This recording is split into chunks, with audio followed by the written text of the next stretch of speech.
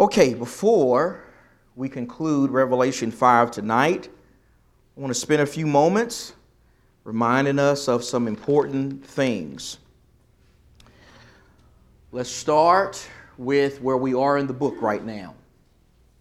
We've done chapter 1, seeing the risen and victorious Savior.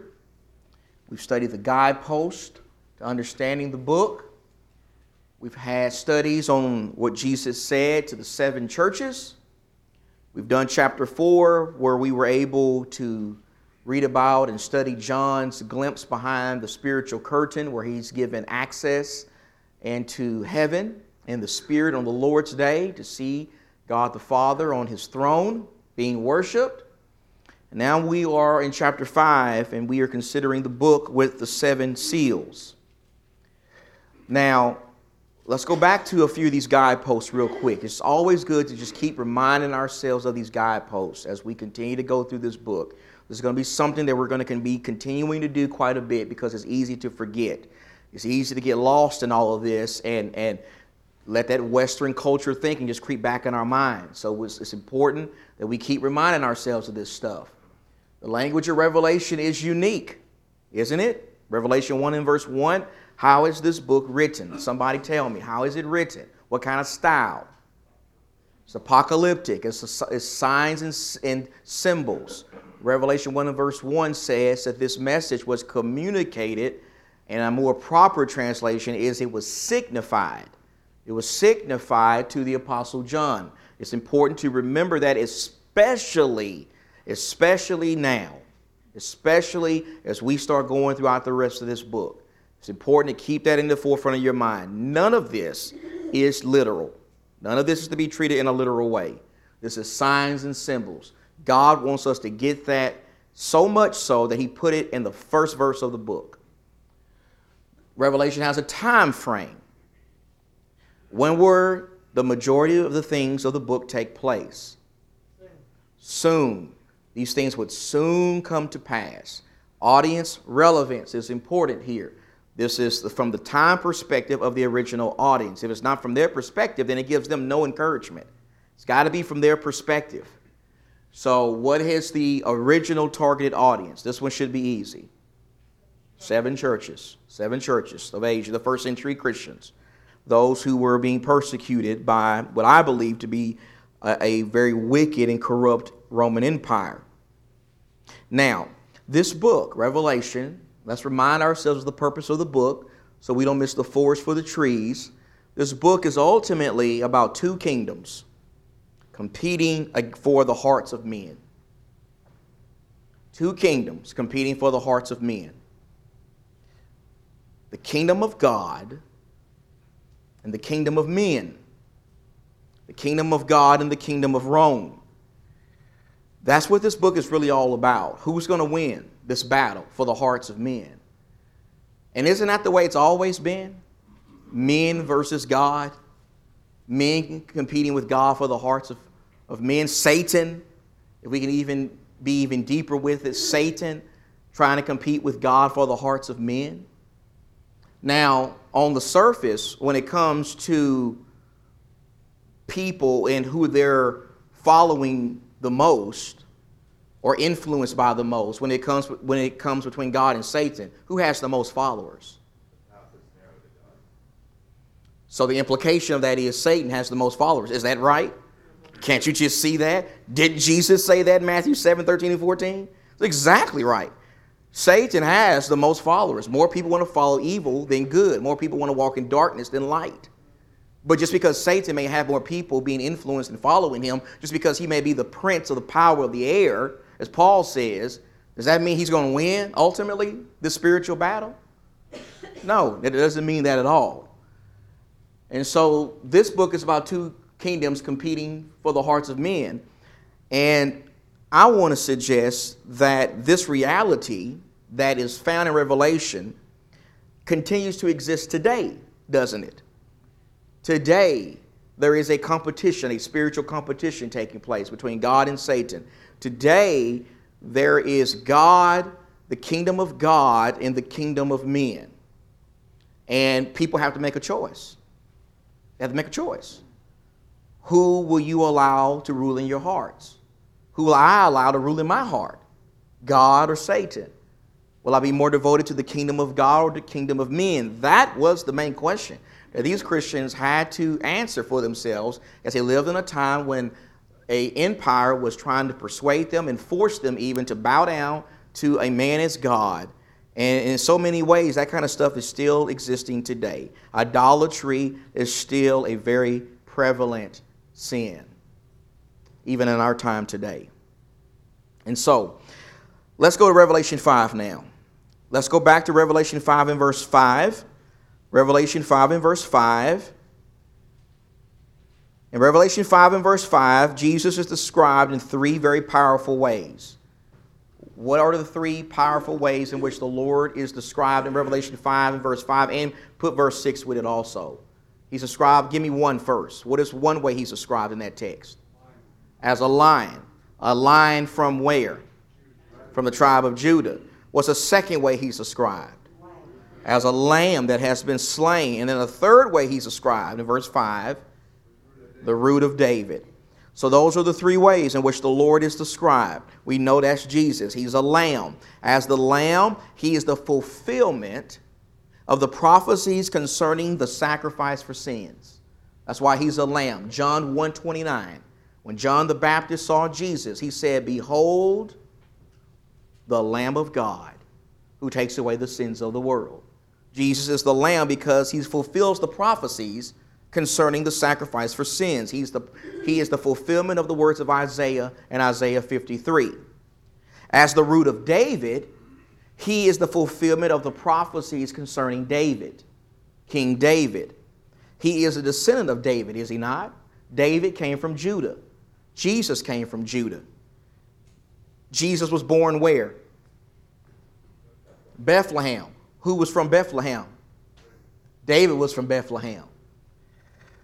Jesus reigns on whose throne forever? According to the Bible in 2 Samuel 7, 12 and 13. Whose throne did Jesus establish forever? The throne of David. He established the throne of David forever. Today he reigns as King of Kings and Lord of Lords. Because he is a descendant of David, he established David's throne forever. And so as the root of David, he is the fulfillment of all the prophecies concerning David's offspring. And as the Lion from the tribe of Judah, he is the fulfillment and the ultimate expression of everything that Jacob in Genesis 49 said about the tribe of Judah. He is praised as the Lord. Remember, the Bible says that Judah's descendants will be praised. Jesus is the ultimate fulfillment of that. We are here tonight to praise Jesus. He is victorious over his enemies. Judah would be a conquering tribe. They would fight and be victorious. David is a great expression of that, but Jesus is the ultimate expression of that. Jesus is victorious over his enemies. Jesus is strong and he's mighty like a lion. David was a strong and mighty king. Caleb was a strong and mighty warrior. Both of those men came from Judah, and Jesus is strong and mighty in the highest way as a lion. And the righteous scepter, the righteous spiritual scepter, never departs from Jesus. Remember, that's what was said concerning Judah's descendants. Ultimately, the righteous scepter would not depart from Shiloh. Shiloh, a reference to the Messiah. Jesus holds the righteous scepter today, and he will hold it forever. Now, I want you to go in your Bible to 1 Corinthians chapter 15. Keep your finger there, Revelation 5. Let's look at something in 1 Corinthians 15. We're going to study 1 Corinthians 15 on Sunday. We're going to study it Sunday. So I won't get too deep into it because I don't want to go too much into my lesson. But I do want to show you a few things here in 1 Corinthians chapter 15. 1 Corinthians chapter 15 and verse number 20, the Apostle Paul says, "But now Christ has been raised from the dead," verse 20, "the first fruits of those who are asleep." The first fruits. "For since by man came death." Now that right there is a reference to who? By a man came death. That's Adam. Because of Adam, death entered into the world because of his sin. physical death, I believe, but certainly spiritual death, even more importantly. For since by a man came death, by a man also came the resurrection of the dead. Now the man there's a reference to who? That's Jesus. So through one man comes into the world death. Through another man comes the resurrection of the dead, being able to be raised to never die again. There's a contrast here between Adam and Jesus. For as in Adam all die because of Adam, and not that we inherit Adam's sin, that's not the point. But Adam introduced sin into the world, brought sin into the world, and we've all followed in his footsteps, haven't we? We've all done that. So also in Christ, all will be made alive. That is, those who follow Christ will be made alive again when they're raised up. But each in his own order. Christ was the first fruits. The first fruits is the best. That's the best of the crops. He was the first to be raised and never die again. And he's the best of that crop. But after that, those at Christ who are Christ at his coming. Then comes the end, when he hands over the kingdom to the God and Father, when he has abolished all rule and authority and power. So notice, there's going to come a time when Christ will hand the kingdom over to who? He's going to hand it over to the Father. When is that going to happen, according to what Paul says there? That will happen at the end. That will happen at the end of all things. He will hand the kingdom over. He will present his bride to the Father. That's us. And when that takes place, he will abolish all rule and authority and power, for he must reign. He must reign as he's reigning now until what? He has put all enemies under his feet. The last enemy that is abolished will be death.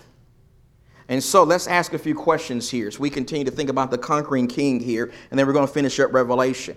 Paul here talks about the reign of Christ. That's what we're studying in Revelation, the reign of Jesus Christ, a victorious Christ. Jesus must reign, according to Paul, until when? Until what is abolished? The last what? The last enemy must be abolished. Okay? What is the last enemy? Death. So let me ask you this. Has the last enemy been abolished? Has it been abolished? No. How can you tell if it's not been? How can you tell that it hasn't been abolished? There you go. It's pretty obvious it hadn't been abolished, right? Because guess what? Unless the Lord comes back first, what's going to happen to all of us? We're going to die. People are dying all the time. So death, while Jesus conquered death himself by being raised, death still has some power in a sense. It still continues to plague mankind because men are dying. In fact, not only are men dying physically, but how else are men dying? They're dying spiritually. There was a time, for those of us who are Christians, there was a time when we were dead in our trespasses and sins, right? But we came to Christ, and through Christ we're able to live. We're able to live forever if we follow him and do his will. But my point is, both physical death and spiritual death continue on. But when Christ comes again, and he comes as the conquering king, he's going to do away with both of those things for good. They will no longer be a problem for God's greatest creation. Do you see that there in the text? That's what the apostle is saying. And so while Christ is a victorious king, there is an enemy yet to be abolished for good. Not saying Jesus did not experience victory over death, because he did. He was raised, but death still continues on and will be done away with for good when Jesus comes again. That's what Paul is saying. That's what he's saying there. And so before we go back to Revelation real quick, is there any comments people may want to make right now concerning what we've talked about thus far? Anybody, please feel free to. Yes, sir, Brother Mitch. Go ahead, sir. Romans 5 really amplifies that as well. Romans 5, you say? Yeah, well, I think through about 20 or something like that. I don't have time to look at that, but anyway, it talks about Adam and what Jesus done. Kind of study on the side, kind of. No, that's good, Mitch. Yes, Romans 5. He mentioned Romans 5, 12 through 17, which is a great text. Paul in Romans really deals with this same thing. And like you said, it's amplified even more so. And there's that same contrast there between Adam and Jesus, and what was brought through Adam contrasted to what is brought through Jesus. So that's good. If anyone wants to write that down for further study, I would recommend that. Romans 5, 12 through 17. Anyone else? Maybe I'll take one more comment before we move on. Anyone else have a comment? Does all this make sense so far? Y'all looking at me kind of weird right now. Y'all with me? Does it make sense? All right, let's keep going. Okay, let's go back to the lion and the lamb. The lion and the lamb, verse 7. Let's pick up with verse 7. Okay, so we've seen Jesus presented as the lamb and the lion. What does he, the lion and the lamb, what does he do with the book that is in the right hand of God, according to verse number 7? What does he do with the book? Remember this book with the 7 seals? That's a big part of Revelation, that book. Okay, and what does the lion and the lamb do with that book? He takes it out of God's hand. He takes it out of his hand. It says he came and he took the book out of the right hand of him, God the Father, who sat on the throne. So the Lamb takes the book, this book that everybody's crying about, this book that nobody can open in heaven. Nobody on the earth, nobody in heaven can open this book. But the Lamb and the lion is able to do that. In fact, the implication of that is he's the only one able to do that. He's the only one qualified to do that. He comes onto the scene, and he takes the book out of the right hand of God. Now, how did those in heaven respond to that? When we start with verse 8 and look through the rest of the chapter, and that's going to be the rest of this study, the rest of this study is about how those in heaven responded to what happens when the Lamb takes the book. Brother Don, you have your hand up, so I didn't want to overlook you. Okay. I thought you had. It's kind of halfway up there. Okay. So how did they respond to this? Well, let's look at verse 8. Look at verse 8. And I hope you had time to read this ahead of time. We read the whole chapter last time. But in verse 8, what do you see those in heaven doing when they see the Lamb take the book? How would you summarize verse 8? The 24 elders fell down before Christ. Yes. She said they fall down. They fall down before Christ. That's verse 8. When he had taken the book, when the Lamb and the lion had taken the book, the four living creatures and the 24 elders fell down before the Lamb. They fall down before the Lamb, each one holding a harp and golden bowls full of incense, which are the prayers, notice that, the prayers of the saints. Now let me just say something about this, and if you had a comment on it, I'll take it in just a minute or so. Let me just emphasize again, please. Let me emphasize again that none of this is to be taken literal. And I know it's hard not to do that. I get it. I struggle with it. But we got to remember, this is all signified stuff. This is signified language to emphasize a point. It's trying to emphasize a victorious Jesus. That's the point. If you don't remember anything else from this study, remember that we're considering a victorious Jesus.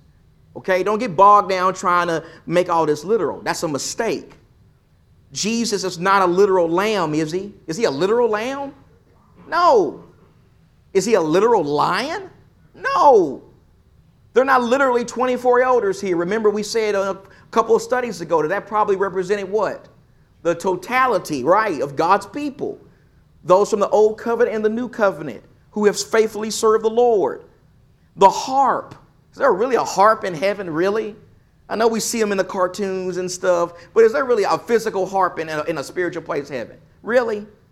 There's really angels on clouds playing harps? Come on. I remember being in school one time. I was in high school and I was talking with this girl, and she tried to use this passage to justify instrumental music in church. What does how worship is done in heaven have to do with how worship is done on the earth? That's the first question. But secondly, are you mean to tell me there's a literal piano and a literal guitar and a literal harp in heaven? We've totally missed it. That's not the point. There's no literal harp here. This is signified. And in the golden bowls of incense, are those literal golden bowls of incense in heaven? No. In fact, we're told exactly what they represent in the text, aren't we? What do they represent? The prayers of the saints. That's what they represent. Now, when you read about that, the prayers of the saints, and these golden bowls that signify that, full of incense, what application do you make from that? What do you get from that concerning your prayers and our prayers? They're valuable to God. They're actually going up to God.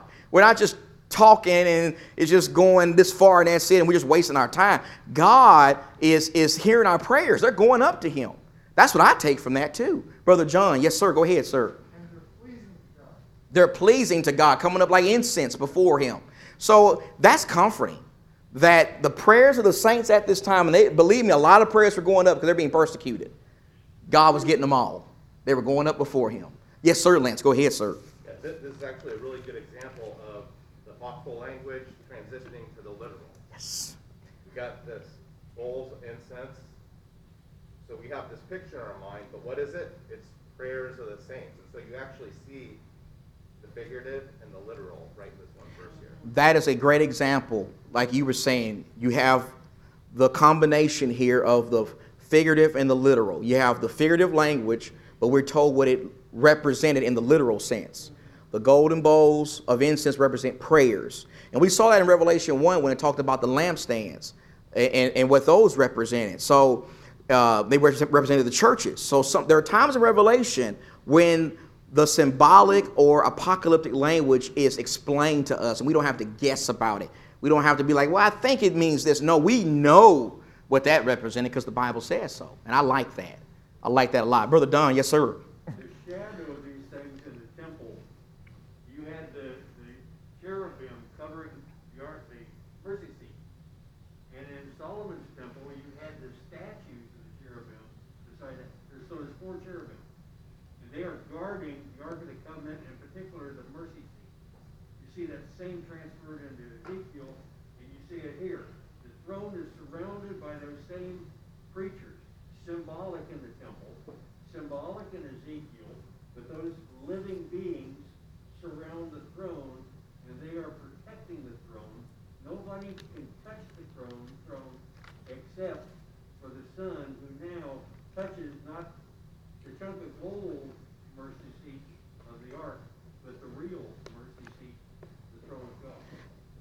That right there, what you see here in Revelation, is definitely tied in a strong way to the construction of the tabernacle, the holy place, the most holy place, and then later the temple. It's all over there. So I hope y'all can see what Don is saying there, because that is a good point. So let's keep going here, 9 and 10. So right now, we see people falling down in heaven because Jesus is able to take the book. That's what you see so far. But not only do they fall down, they sing something. What do they sing according to verses 9 and 10? A new song. They sing a new song. Do you see that? Let's go back to it. It says, verse 9, and they sang a new song, saying, worthy are you, Lamb, Lion, to take the book and to break its seals. For you were slain and purchased for God with your own blood men from every tribe and tongue and people and nation. You have made them to be a kingdom and priests to our God, and they will reign upon the earth. Okay, let me just say a few things about this uninterrupted, if you don't mind, please. First, well, I shouldn't have said that so quick because I got a question I want to ask you. Let me ask my question, then I'll get to the monologue. Does this remind you of anything else in the Bible, this new song? We say it again? So it reminds you of the Psalms. That's a good observation. What about something, we'll say it louder? What happened when the children of Israel got out of Egypt, they crossed the Red Sea by the power of God, and they saw Pharaoh's army get drowned in the sea? What did they do after that? They sang a new song. Exodus 15. Read Exodus 15. I think this is a reference to that. In Exodus 15, the people of God praised and celebrated a great victory that was given by God over enemies that were oppressing them. And here you find a song being sang to praise and celebrate victory that will come from the Messiah. Because remember, Moses was a type of what, ultimately? He's a type of Jesus. He's a type of Christ. He was a lawgiver and deliverer, and Jesus would be the ultimate lawgiver and deliverer. In fact, Moses said in Deuteronomy 18 that there was going to come a prophet after him later, and he called that prophet the prophet. And he said, you will listen to him. You're going to listen to him over me. So you have something similar taking place here, this new song being sang when God's people are going to be delivered from oppression. That's Exodus 15. Now let's just notice the song. I'm just going to hit a few highlights on the song, and I wish I had more time, but let's just look at a few things here. First, they praise Jesus in this song because he's worthy. He is worthy. Do you see that? He is worthy because he alone, according to the text, he alone is able and worthy to do what? Open the book. He's the only one that can do it. Remember, that's what they were crying about in heaven. Remember that? That's what John was crying about. Nobody can open this book, and this book contains the outcome to the battle. It contains the end of the story, and nobody can open it. And if nobody can open it, that means we're going to lose. God's kingdom will be wiped out. But the Lamb comes onto the scene, and he takes the book, and he's going to break the book, and people in heaven are celebrating that God's kingdom will prevail, and it's going to prevail only because of him, only because of the Lamb, only because he alone is able to break the book with the seals. Now, why else is he worthy? Well, notice why he's worthy, why he's able to open the books, why he's the only one qualified to do it. Notice the song says because he was slain. You see that? He was slain. He was slain for our sins. This goes back to being the Lamb of God. He purchased with his blood. What does it say? A people, men from every tribe and tongue and nation. Isn't that exactly what the church is? Isn't that exactly what we got in this room right now? People from all walks of life, people from different nationalities, people who can speak different languages, people who have different backgrounds and come from different cultures, men and women. Through Jesus, all people, Jews and Gentiles, are able to be brought into the family of God. Jesus made that possible. Because he was slain, that's possible. Through his blood, the scripture says. He's also the only one worthy to do this because through him we are able to be a kingdom. We are a kingdom right now. The premillennialists will say that's not true. They'll say the kingdom will be established much later. The Jews, those who practice Judaism to whatever degree today, they're still waiting for another Messiah, or the Messiah, they would say, because they reject Jesus. They're waiting for the Messiah to come and kick the Muslims off of their territory, they say, and establish his kingdom again in Israel.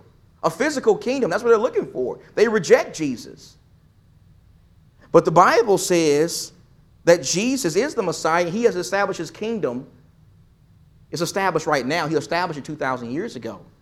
Remember what John the Baptist preached and Jesus? They said, repent. Why? Because the kingdom of heaven is at hand. At hand means what? It's about to happen shortly. Same language you find in Revelation, shortly come to pass. The same idea. Revelation 1 and verse 9. Revelation 1 and verse 9, John says that he was a fellow partaker in the tribulation and what? Kingdom. John says that he was part of the kingdom in his time, 2,000 years ago. It's already been established, and we're part of it if we're Christians. So we're part of a kingdom. We're also able to be priests. Did you know you're a priest? You're a priest. If you're a Christian, if you're part of the kingdom. Who were able to be the priests under the old covenant? The Levites, and only those who came from Levi, right? Only those. Only those of Aaron's family. That's exactly right, because there was even limitations with that. Just because you were from Levi didn't automatically mean you were going to be a priest. There were even more stipulations Absolutely. But under Jesus' priesthood, because Jesus has the priesthood. That's the book of Hebrews teaches that, and he's the high priest. So under his priesthood, the spiritual priesthood, who are the priests? We are the priest. You're a priest. I'm a priest. You're a priest. You're a priest. If you're a Christian, everybody's a priest. Everybody. What are the responsibility of priests? Can somebody tell me? We offer sacrifices, right? Teach. We serve. We proclaim the excellencies of God. That's what Peter said, 1 Peter 2, 9 and 10. After saying that he's made us to be a kingdom and priest, we serve, we minister, we offer spiritual sacrifices, Paul says in Romans 12, 1 and 2. Those are the kind of things we do. Brother Dunn, yes, sir. You keep the light going, the light glowing and going, and keep that golden altar of prayer going. Jesus said in Matthew 5:16, you're the light. You're the light of the world. We read about here in Revelation, the prayers are going up. They're going up before God. So always remember every day, remember you're a priest. Remember that. We also are able to reign on the earth. How often do you think about that? How often do you think about that you are reigning on the earth? I think we miss that so often. I think we think our time to reign with Christ is later. No, we reign with Christ now, the Bible says. We reign on the earth as a kingdom and priest. We're important to God now.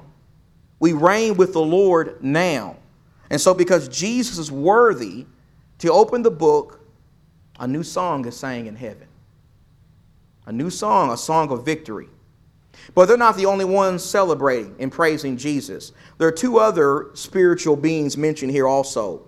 In verses 11 and 12, you also have angels. You see that? Verse 11 and 12 talk about the angels. He says, I looked and heard the voices of many angels around the throne. And then you got living creatures, and you got elders, and then you got in verses 13 and 14, every created thing in heaven. Every created thing in heaven. You see, while God the Father, God the Son, and God the Holy Spirit are not created, they're deity, there are created things in heaven. Angels are one of them. Psalm 148. Angels have been created by God to minister and to serve God's purposes. So you got every created thing in heaven, every created thing on the earth, under the earth, in the sea.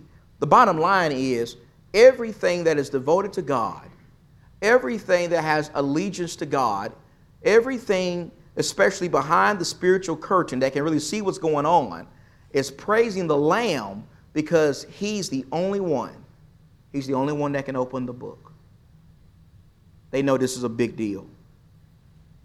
And so I want you to picture this in your mind, okay? Can you picture this? Go back to Revelation 4 and picture this. You got God the Father on his throne. Can you see that? Can you try to see that? God the Father's on the throne, and he's being worshiped.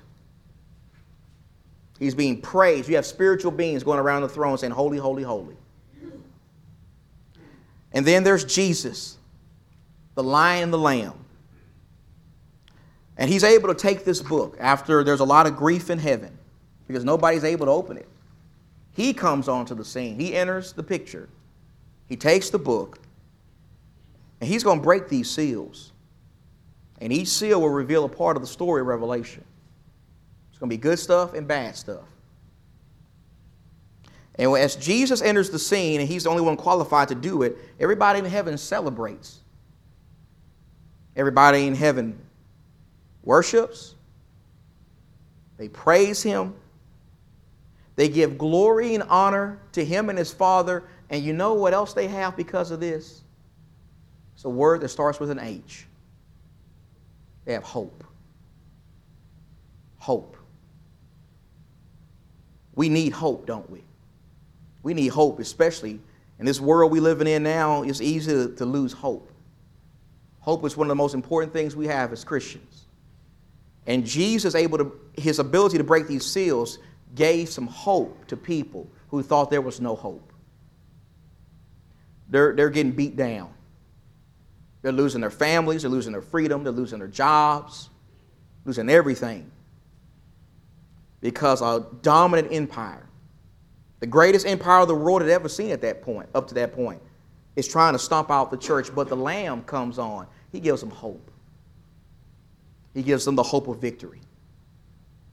You see, Revelation is really, it's a story of a battle, an army, two armies, two wars, or a war taking place between two armies. And the whole point of the book is very simple. It's trying to persuade these Christians to stay in the right army, to stay on the right team. Don't go to the losing side. Don't get fooled by what you're seeing with the physical eye. If you leave Jesus, you will lose. You will lose. This is only halftime. See, Stan and I, we're big basketball guys. We know about a team can be down by 40 at halftime.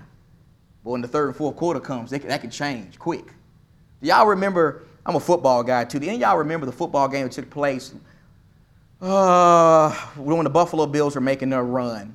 They went to 4 straight Super Bowls in the early 90s. Y'all remember that? And there was a game when the Houston Oilers were beating them down pretty good. Y'all remember that? Any of y'all remember that game? They were getting beat down by like 4 or 5 touchdowns before halftime. But you know what happened in the second half? If you had turned that TV off, you would have missed it. You would have missed history. Because they came back and they won that game. And they would go on to the Super Bowl. And that's how you got to kind of look at Revelation. From the perspective of these early Christians, it may look bad, but we just at halftime. The Lamb is coming. And he will lead them to victory. Brother Mitch, yes, sir. It's interesting that Jesus, worthy is the Lamb, and they have 7 descriptive words describing Jesus. It's interesting that there were 7. I missed that, Mitch. That's a good observation there. Are you talking about, and I'm sorry I missed that, but that's in chapter 5, right? Verse 12. Oh, verse 12, yes. Oh, there you go. So you're talking about power, riches, wisdom, might, honor, glory, blessing. There that is. Yeah, that's a good observation. Verse 12, 7 wonderful terms to describe the Lamb. Good observation. Let me close with one more question real quick. Because I didn't hear the second bell. If it did, forgive me. But let me ask one more question. If you were a Christian living during this time and you read this, would you be comforted by this message? Why would you be comforted? The power of God. And you know you're going to win ultimately. This is the DVR of it. We know we're going to win. What about us today? Do you get any comfort when you read this today? And the world you're living in right now. Can somebody tell me why this should comfort us today? Nothing's changed. It's the same thing. It's the same thing. And I think that's important to help us keep perspective. Because it's easy for us to get discouraged as we look at all that's going on and the advancements of so many of these sins in our culture. But the message of Revelation is still relevant because it shows us that we're on the winning side. We're still on the winning side. So I hope that will encourage you. Brother Don, and then you had something. How did you say There's something? another aspect of this to keep track of as we go through. Before the 2 songs are sung in chapter 15. When you look at what's happening and the tribulation that's going on, there's also the idea that the saints are being accumulated in heaven continuously.